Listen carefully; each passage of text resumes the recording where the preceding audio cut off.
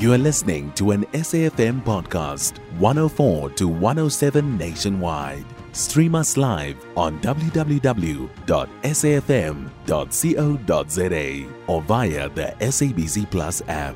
SABC News, independent and impartial. Today marks exactly 2 years since the murder of whistleblower Babita Deokaran. Now, she was gunned down in a driveway of a home south of Johannesburg. Deokaran was a senior Gauteng Department of Health financial official and a key witness in several investigations looking into claims of corruption at the department during the COVID-19 pandemic. Yesterday, all 6 men accused of her killing have been sentenced to lengthy prison terms of between 6 and 22 years in the High Court in Johannesburg. They pleaded guilty to the charges of murder and attempted murder. This after the accused entered into a plea agreement with the state. For more on this, Babita Deokaran's brother-in-law, Pastor Tony Haripersadh, now joins us on the line. Pastor, very good morning to you and welcome. Good morning, sir, to you and to the listeners. Good morning. It's been a few years since Babita was murdered. Her killers have pleaded guilty and was sentenced yesterday. Does this give the family perhaps closure and some subtle form of justice? No, it doesn't give us closure. It does give us some sense of satisfaction to know that those that committed the crime are now apprehended and paying for the commitment of the crime. But we will only get closure after the mastermind has been identified and that person who ordered the crime is brought to book, Now, the National Prosecuting Authority says that they will continue working on the case in order to apprehend and prosecute that mastermind that you're referring to, or the masterminds who ordered the hit on her life. But do you believe that justice will ever be served in this respect, and will we ever get to know who actually orchestrated this hit?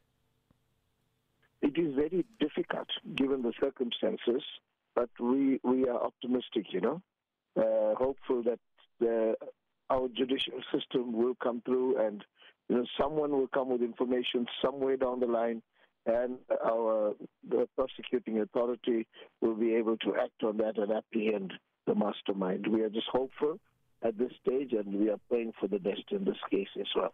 Now, Pastor, today marks exactly 2 years since her murder. How will the family remember her, and how do you want the general public and government to honor or perhaps also remember her? Well, the family is ready to get to the crime scene, and we're having a memorial service there this morning from 7:45. We remember her as a fighter, a legend who laid down her life for truth, and someone who paid the ultimate price just for the sake of truth and exposing corruption.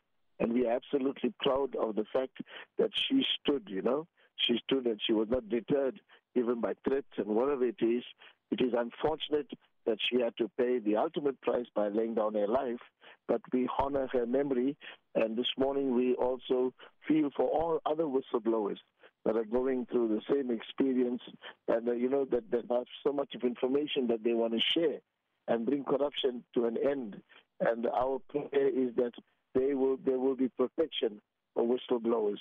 But in the case of our dear beloved Babita, we are very proud of what she did by laying down her life for truth, for what she stood for. Pastor, all the strength to you and the family. And that was Pastor Tony Haripersadh, the brother-in-law of the slain Babita Deokaran. You can find SAFM Current Affairs on 104 to 107 nationwide. Our podcasts are available for download on all our digital platforms. SAFM, leading the conversation.